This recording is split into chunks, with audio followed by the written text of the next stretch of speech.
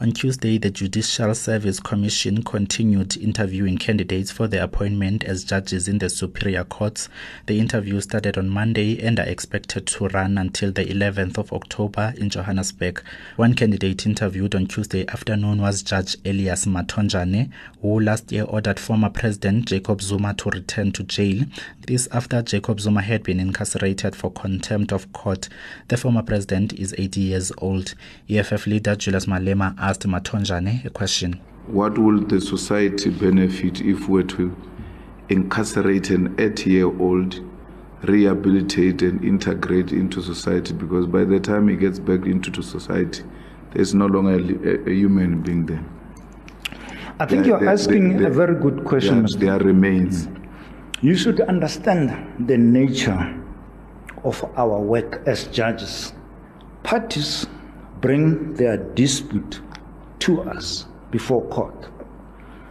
Parties have legal representation who formulate the issues, who would refer you to authorities, decided cases and all that. Much as you have a wide discretion, you can't go beyond what is before you. As judges, we do not deal with hypothetical cases. Cases are fact-specific. You are guided by the facts of the particular case, the arguments that is presented before you, and then you are able to write a judgment. However, Malema wanted further clarity on the matter. Part of your responsibility as a judge is to take into consideration the budgetary issues, the interest of the country.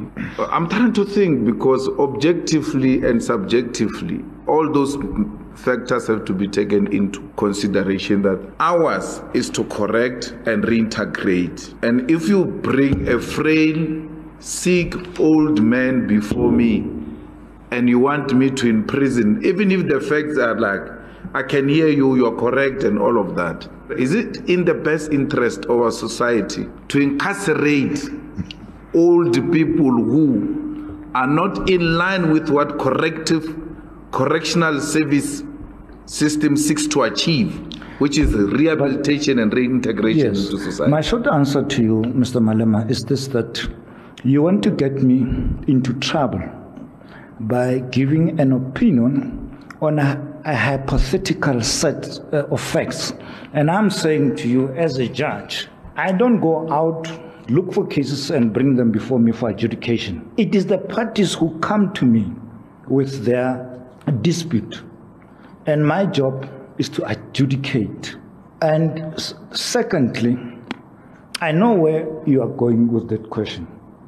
That matter is pending before the Supreme Court of Appeal. The lawyers use the term functus officio. I'm out of it. Whether I'm right or wrong, a higher court is going to relook at the evidence, and then they'll decide. If I'm wrong, they'll say so. So it's not really for me to answer that question, Mr. Malema, with due respect.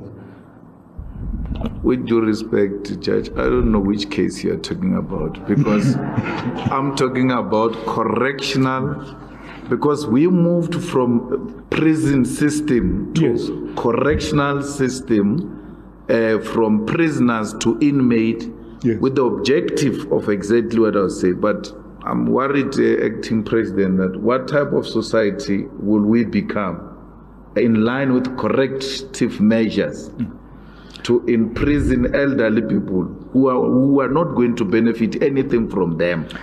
Because if we invest, correctional system, in my understanding, is to invest in this person, rebuild this person, and take this person back to society to continue to contribute positively into society. Yeah, but Mr. Malema, are you not raising that in a wrong forum? You are a public representative. You are elected to Parliament to go and make laws. Yes.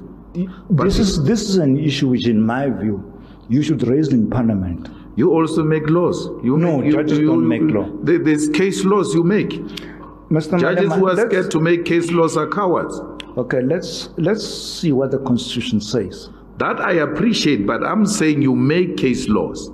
That's why there's always case law referred to by many others, including ourselves. The interviews continue for the next week. Reporting for Times Live, I am Bulelani Nonyokela.